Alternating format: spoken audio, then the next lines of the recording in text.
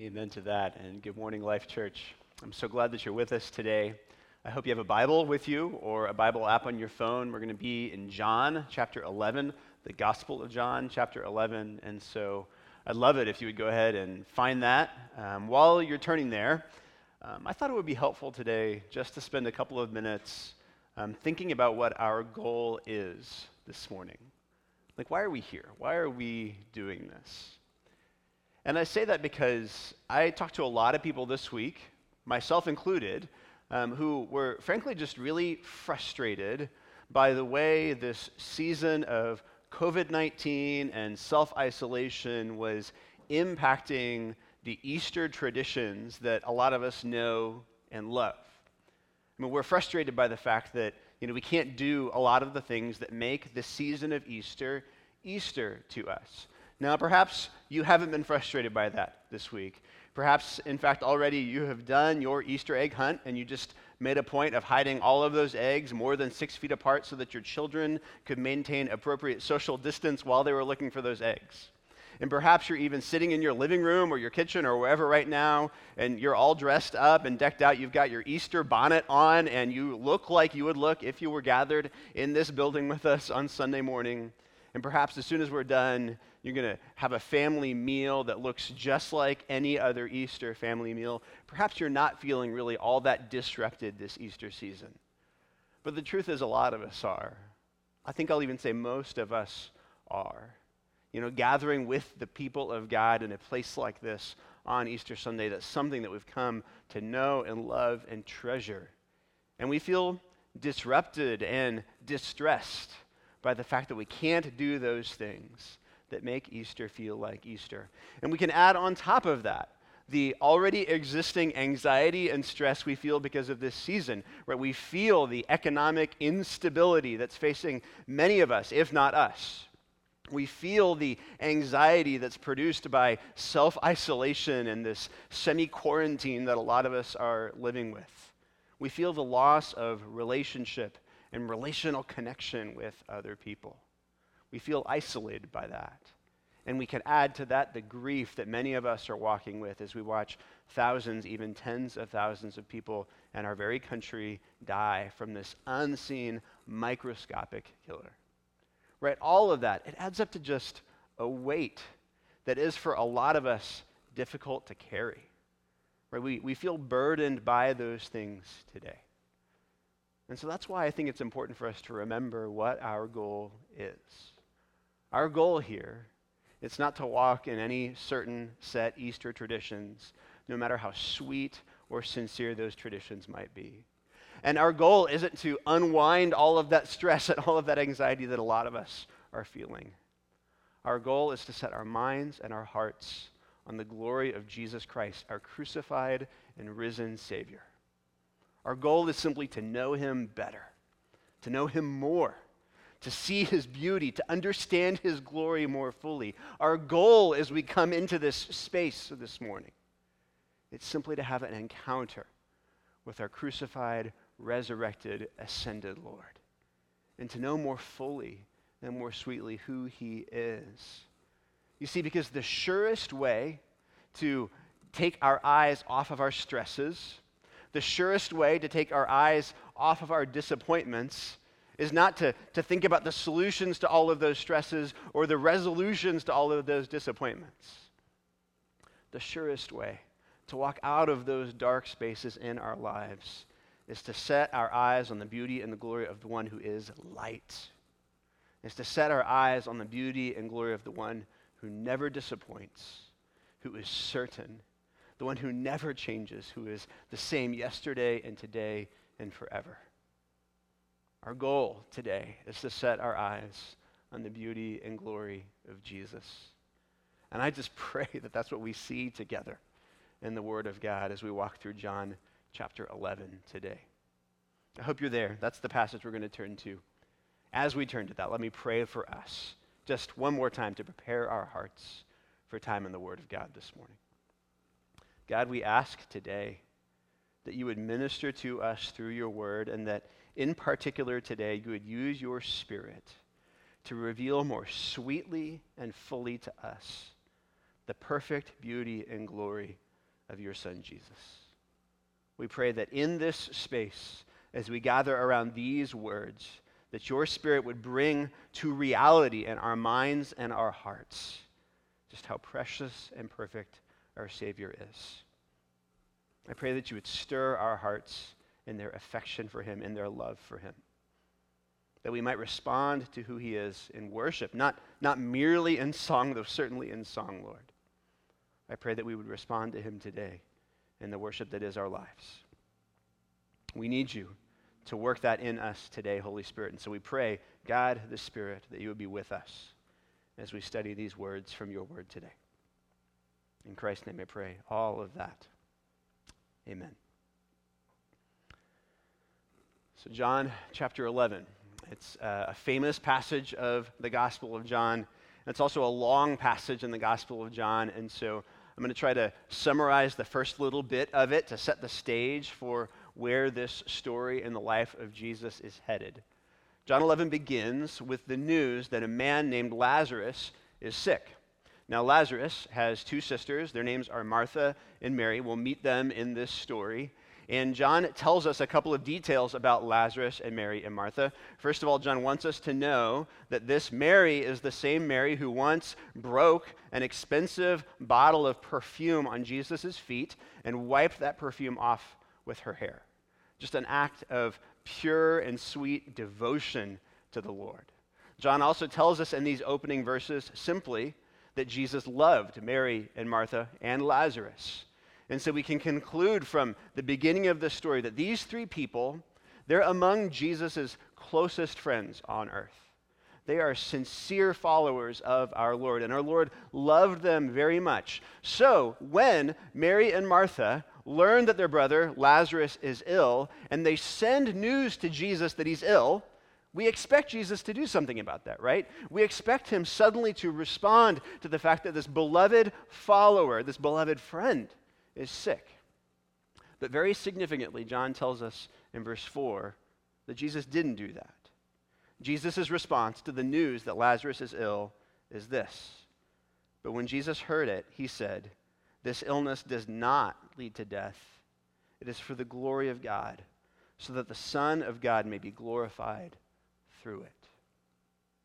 And what that means is that this story, at its very outset, confronts us with an idea that, honestly, a lot of times we don't really like to think about.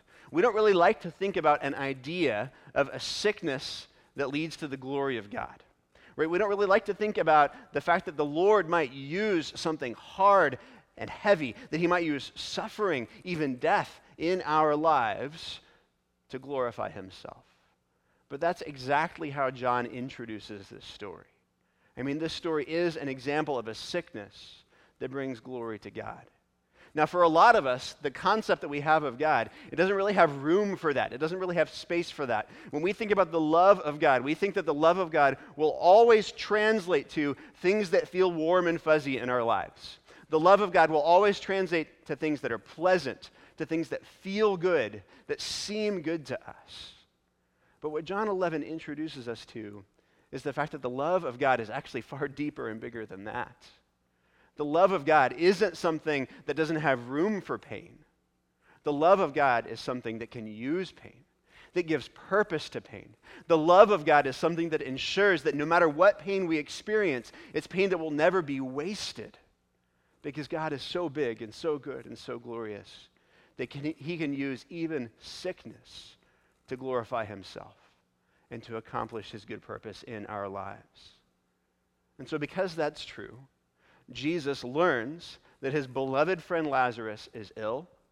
And though we have seen Jesus in his life turn a few drops of food into food for 5,000 people, though we have seen Jesus heal blind men and walk on water and raise other people from the dead, Jesus waits 2 days where he is and he lets Lazarus die because he loves Lazarus and Mary and Martha.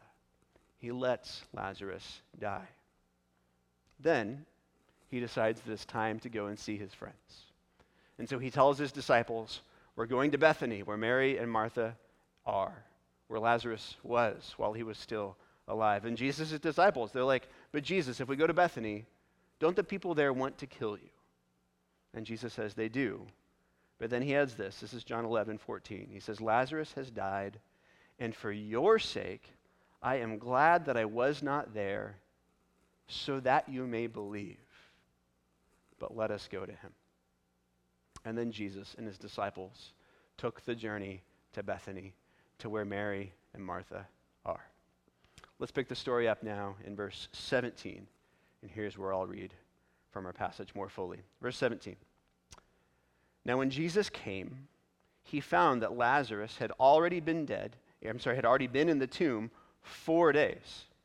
Bethany was near Jerusalem, about 2 miles off, and many of the Jews had come to Martha and Mary to console them concerning their brother.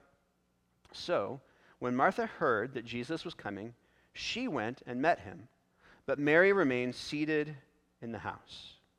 Now, as we read through this story, I want you to see that John has recorded these events in a very deliberate way to help us understand something about Jesus. John wants us to understand that Jesus, in his absolute perfection and intimate perfect love, is able to know and meet the very different needs that Mary and Martha, these two sisters of dead Lazarus, bring to him.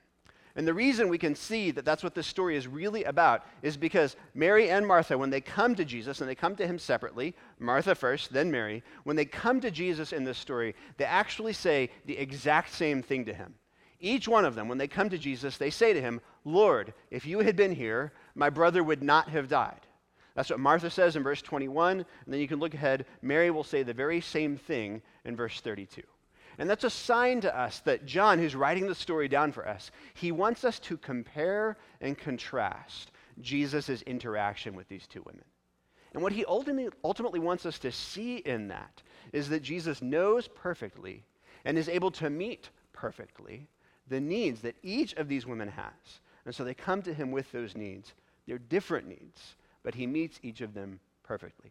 Let me show you what I mean. We'll start with Martha, verse 21. Martha said to Jesus, "Lord, if you had been here, my brother would not have died. But even now, I know that whatever you ask from God, God will give you." Jesus said to her, "Your brother will rise again." And Martha said to him, "I know that he will rise again in the resurrection on the last day." Jesus said to her, "I am the resurrection and the life. Whoever believes in me, though he die, yet shall he live. And everyone who lives and believes in me shall never die. Do you believe this?" She said to him, "Yes, Lord. I believe that you are the Christ, the Son of God, who is coming into the world." Now, what does Martha need?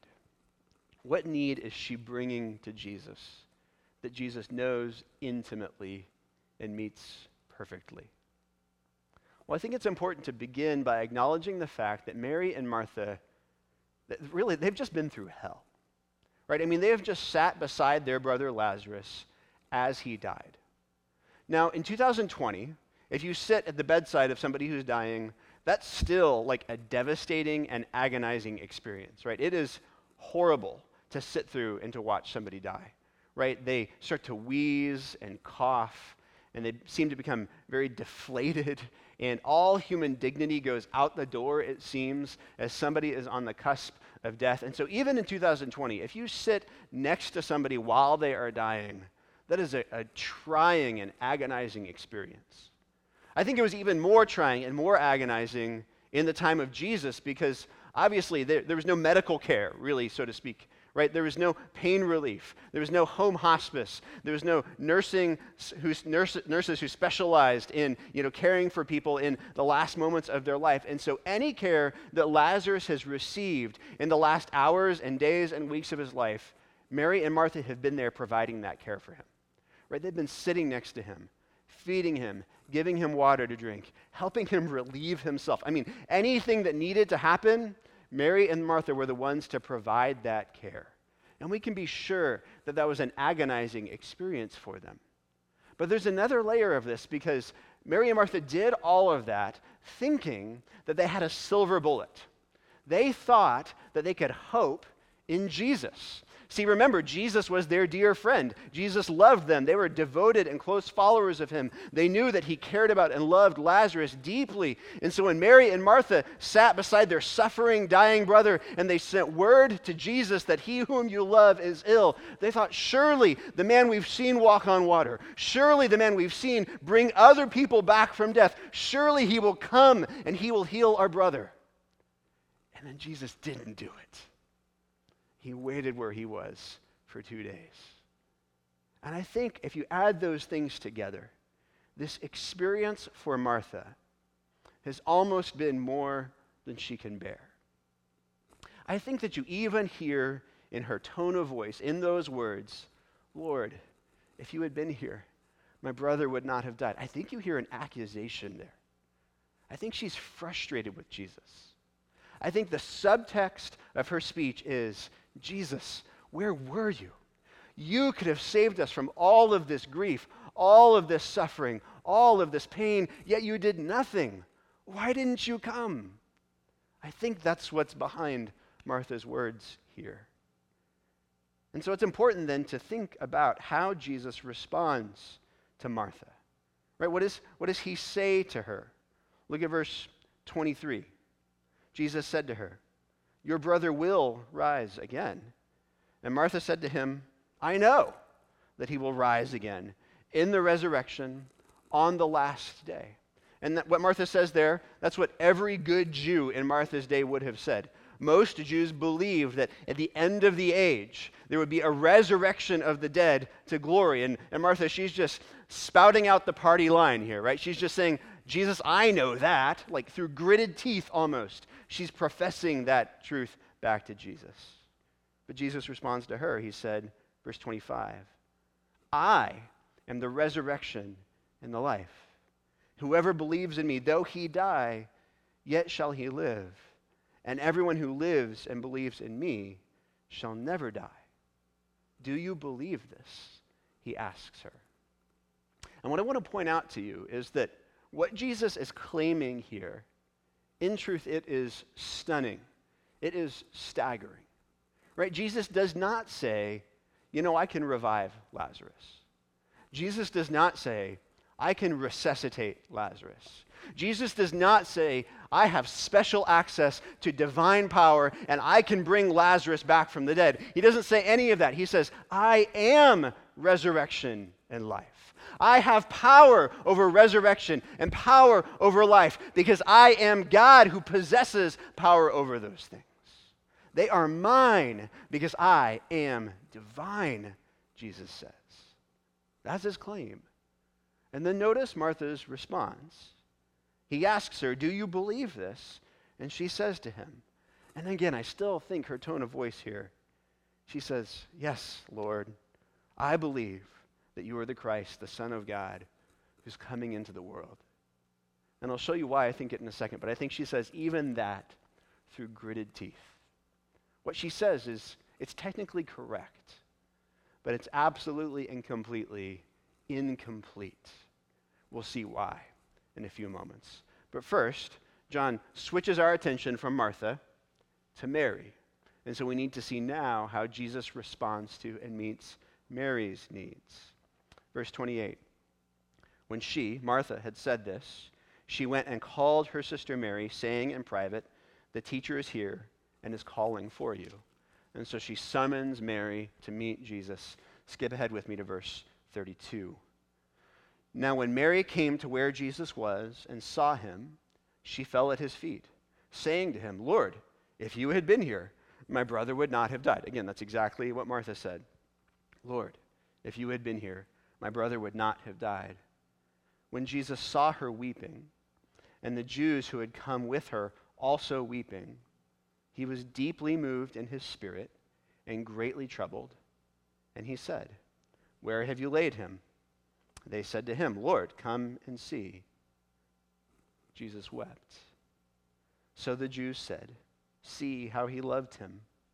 But some of them said, could not he who opened the eyes of the blind man also have kept this man from dying? Now the question before us is, what does Mary need? Martha came to Jesus with a need, And Jesus responded to her with truth, right, with the truth of the fact that he is resurrection and life. Mary comes to Jesus, and he responds to her, not with truth, but with tears. Verse 33, he was deeply moved in his spirit and greatly troubled at the sorrow that people were experiencing because of Lazarus' death. Verse 35, Jesus wept, John tells us. Jesus' reaction to Mary is not to point her to some truth about him, but rather it's to reveal the truth that he is perfect, infinite love. I mean, that's what Mary needed.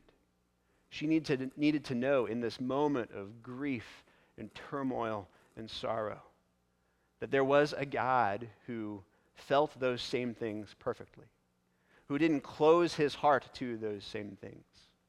It's really incredible to think about the fact that Jesus grieves so openly here, given the fact that Jesus surely knows what is about to happen.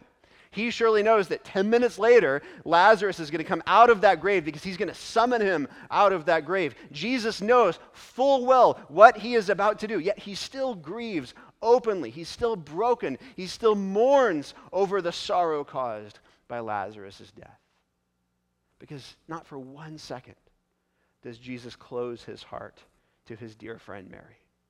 Not for 1 second is there any distance between Jesus and what Mary feels. Not for 1 second is Jesus removed from the pain and the sorrow and the grief in Mary's life. And that's because Jesus is perfect love. He loves Mary fully and perfectly. He mourns when she mourns. He grieves when she grieves. He is broken by the very same things that break her. And so even though he's sure that he's about to raise Lazarus from the dead, he weeps over the very realities that cause Mary to weep. Now, in my mind, this is one of the most incredible things about Jesus Christ, the second person of the Trinity, the Son of God. Right? Though he is awesomely powerful, he is at the same time completely and perfectly tender and loving and compassionate.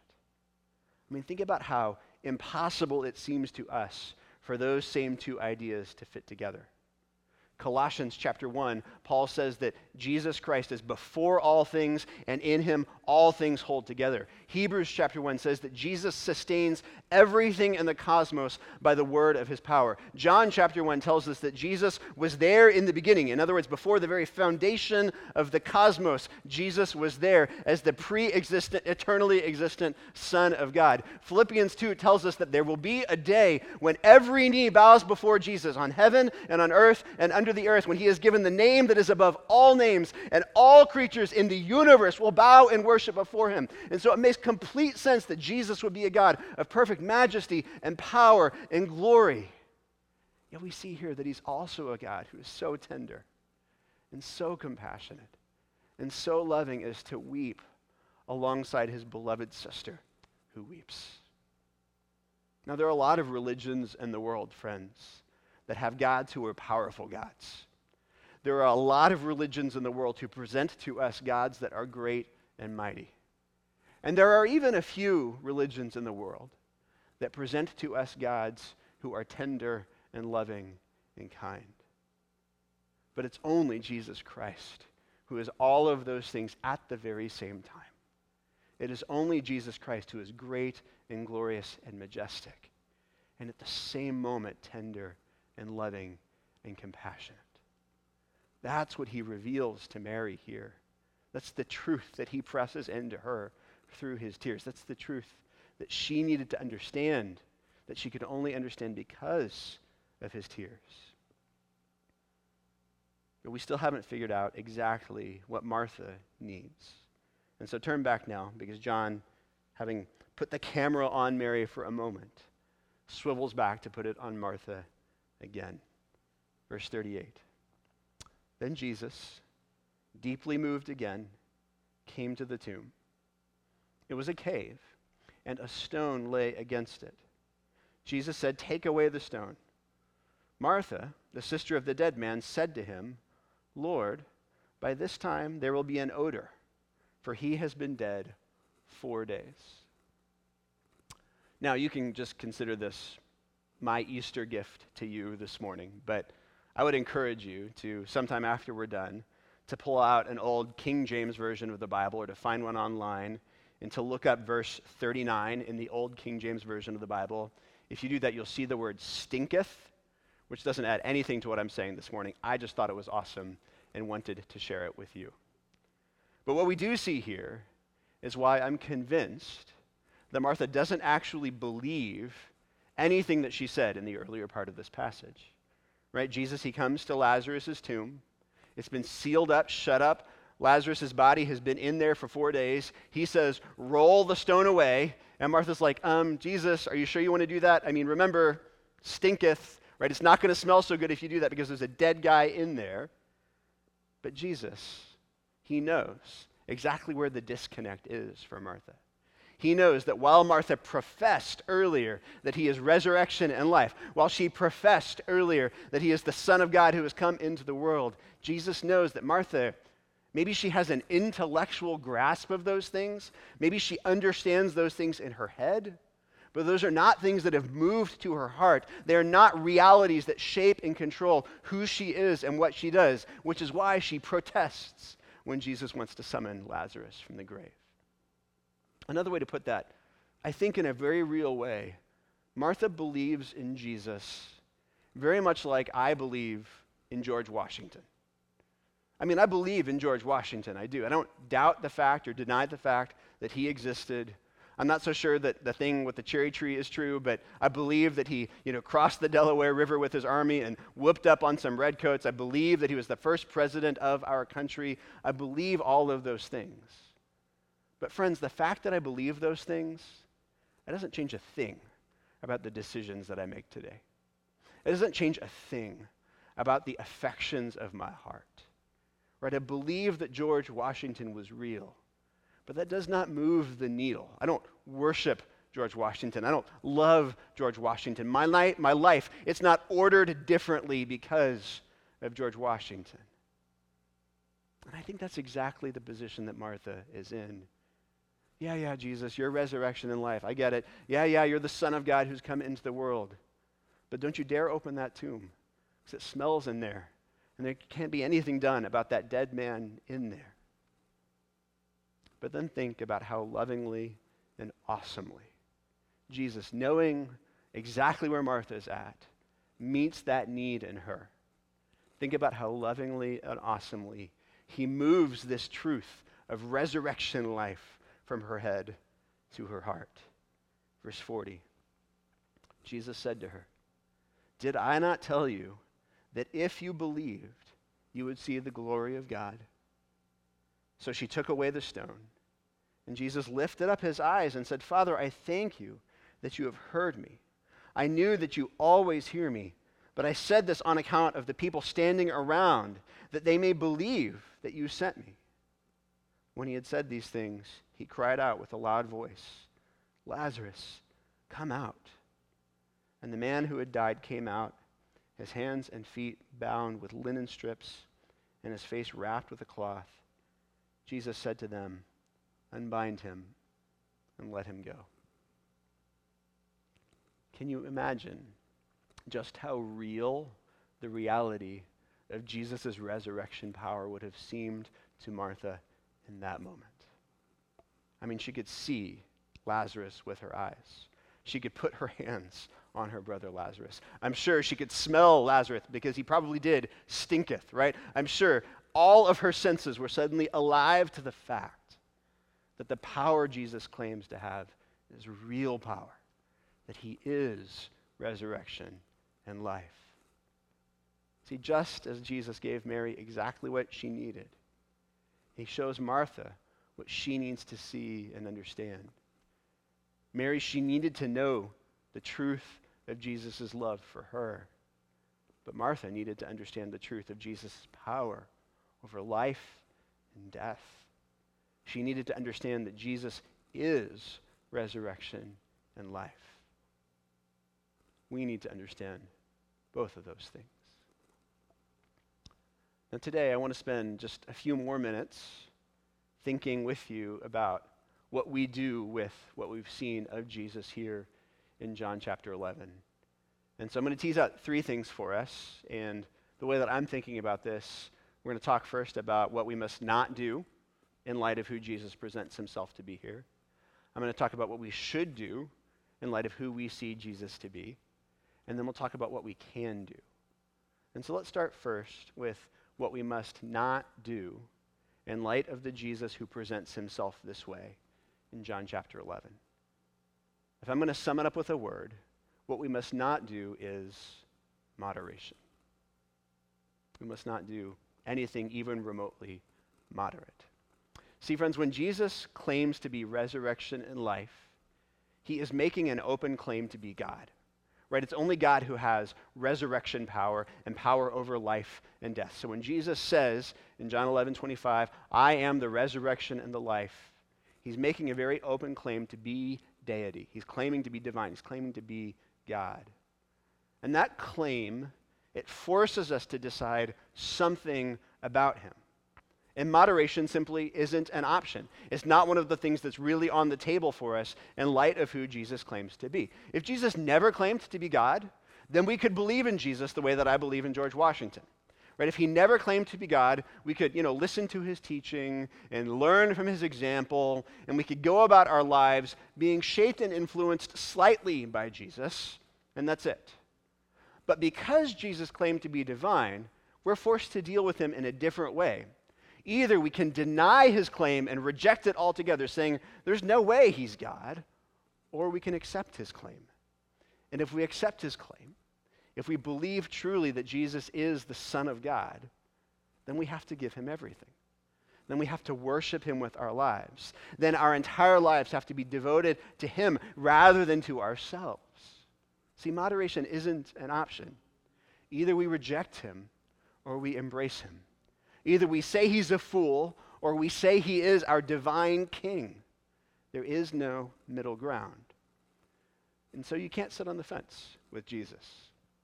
You can't be moderate in your response to Jesus, which is why the most critical question any one of us can ask and answer is the question that Jesus asked Martha. Do you believe this? Do you believe that he is resurrection and life? Either you reject that or you embrace him as your everything today, church. I pray that you believe. That's what we must not do. Let's talk about what we should do in light of who Jesus reveals himself to be here. We should take a step forward, even just a small step forward. If Jesus is who he claims to be in this passage, then it should be the cry of our hearts and the desires of our lives to know him better. And so, church, we should take one small step forward to know him better. We should commit to knowing him more and more deeply. We should realize that Jesus is worthy of more of our devotion. And so I ask you today, what is one small step forward that you can take with Jesus today? And I ask you that, whether this is the very first time you've ever really thought about the fact that Jesus is God, or you've thought about that every day of your life for decades. What's one step forward that you can take with him? What is a deeper habit of personal devotion or communion with the Lord that you can walk in today?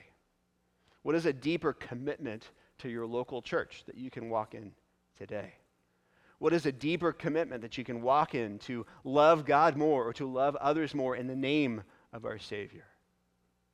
Because when we grasp who Jesus is, when our hearts behold his beauty and his glory, we recognize more and more that he's worthy of everything that we have and everything that we are. And so what step forward can you take with the one who is resurrection and life? Here's the third thing. What can we do? Well, friends, we can have hope. Because Jesus is resurrection and life, whatever we face today, whatever hardship, whatever trial, whatever blessing, because Jesus is resurrection and life, we can be sure that the future will be better than the present. We can be sure that the best is still to come for you and for me because Jesus is resurrection and life. We can have hope in that. And now I need to point out that Christian hope, it's different than the way we typically talk about hope, at least in our culture and with our language. When we talk about hope, usually we mean something like wishful thinking. We say things like, I hope I'm having pizza for lunch, or I hope that they quickly develop a cure for the coronavirus, right? We wish those things, and we talk about our wishes with the language of hope. But what we need to understand is that that is not how the Bible speaks about hope. When the Bible speaks about hope, that is something that is an assured reality. Christian hope, it's an assured hope. It is a certain hope that comes from the faith that Jesus is who he claimed to be and that he did do what the Bible says that he did. That he truly lived, that he truly died, and that he truly rose again. That's actually what's on the table in this particular passage. Because if you continue to read after we stopped in verse 44, you realize that very quickly, because Jesus raised Lazarus from the dead, all of his enemies started to conspire to kill him. Verse 53. So from that day on, they made plans to put him to death. In other words, because Jesus raised Lazarus from the dead, he went to the grave himself. And my question for you is, don't you think Jesus knew that would happen? Don't you think Jesus knew that raising Lazarus from the grave was going to be the last straw for his enemies, and that because he raised Lazarus from the grave, then they would conspire to kill him? And I say, of course Jesus knew that. Why did he do it then? Well, Jesus did it because he is a gracious Son of God. And he knew that the only way to get Lazarus out of his grave was to go to his own grave. He knew the only way to overcome death in Lazarus' life was to face death himself. And so Jesus went very willingly from the resurrection of Lazarus to his own cross and to his own grave, and then to his own resurrection 3 days later. See, friends, Jesus knew that that's what would come, and he chose to do those very things. And that's why our hope is assured hope today. It's a certain hope today because it rests completely on what Jesus did on the cross for us. It rests completely on the fact that Jesus was the perfect Son of God. It rests completely on the fact that Jesus lived a life of perfect obedience to God in human form. It rests completely on the fact that on the cross, Jesus died a substitutionary death in our place. It rests completely in the fact that on the cross, he paid the price that our sin demanded. He endured the penalty that our sin required. He assumed the punishment that our sin deserved. But it rests completely then on the fact that he rose from the grave 3 days later. It rests completely on the fact that anyone who trusts in his saving work by faith and who repents of their sin can be accepted into the family of God in Christ as a son or daughter of God, as a brother or sister of Jesus. See, this saving work of Jesus that is the ground of our hope, it's a finished work. It's a complete work. It lacks absolutely nothing, which means it doesn't rest on your effort or on mine. It's not contingent on anything that we do or don't do. That's why our hope is assured. Because it's not a hope that's built on us. It's a hope that's built on Jesus. See, our hope isn't that we might live lives that are good enough that will someday earn God's favor. Our hope isn't that we'll be religious enough that we can someday be reconciled to God. Our hope is in Christ alone, in his death and in his resurrection. It rests completely on his love and grace and mercy and power. And friends, those things are assured. So our hope is assured. Today, in April of 2020, that is the single most encouraging thing I have to say to you. I mean, that is the best piece of news that I can possibly give you. If you are in Christ, then you have an assured hope, a hope that lasts beyond the grave. Sickness and disease and death They are real. They are terrible. But they will be defeated. Death will be defeated. Our assured hope is that one day, just as Christ has been raised to glory, we will be raised with him in victory over sin and death. That's why the Apostle Paul can say to the Corinthians, 1 Corinthians 15, I just love how he taunts death. He says, "O death, where is your victory? O death, where is your sting? The sting of death is sin, and the power of sin is the law. But thanks be to God, who gives us victory over those things through our Lord Jesus Christ." Church, do you believe this? Father, we pray that you would work in us, that you would cultivate in us faith in these very good and great promises from your word. We pray that you would captivate us by the beauty of your Son, Jesus, so that we might see that our lives must be a glorious and worshipful response to who he is. And we pray, God, that you would help us to live life with conviction and assured hope that Jesus is who he says he is, and that he has done what he promised he would do. May we recognize that it is not mere wishful thinking that we will one day overcome sin and death. It is certain because you have made it certain through the resurrection of your Son. And may we rest peacefully and secure in the victory that he has won over Satan, sin, and death.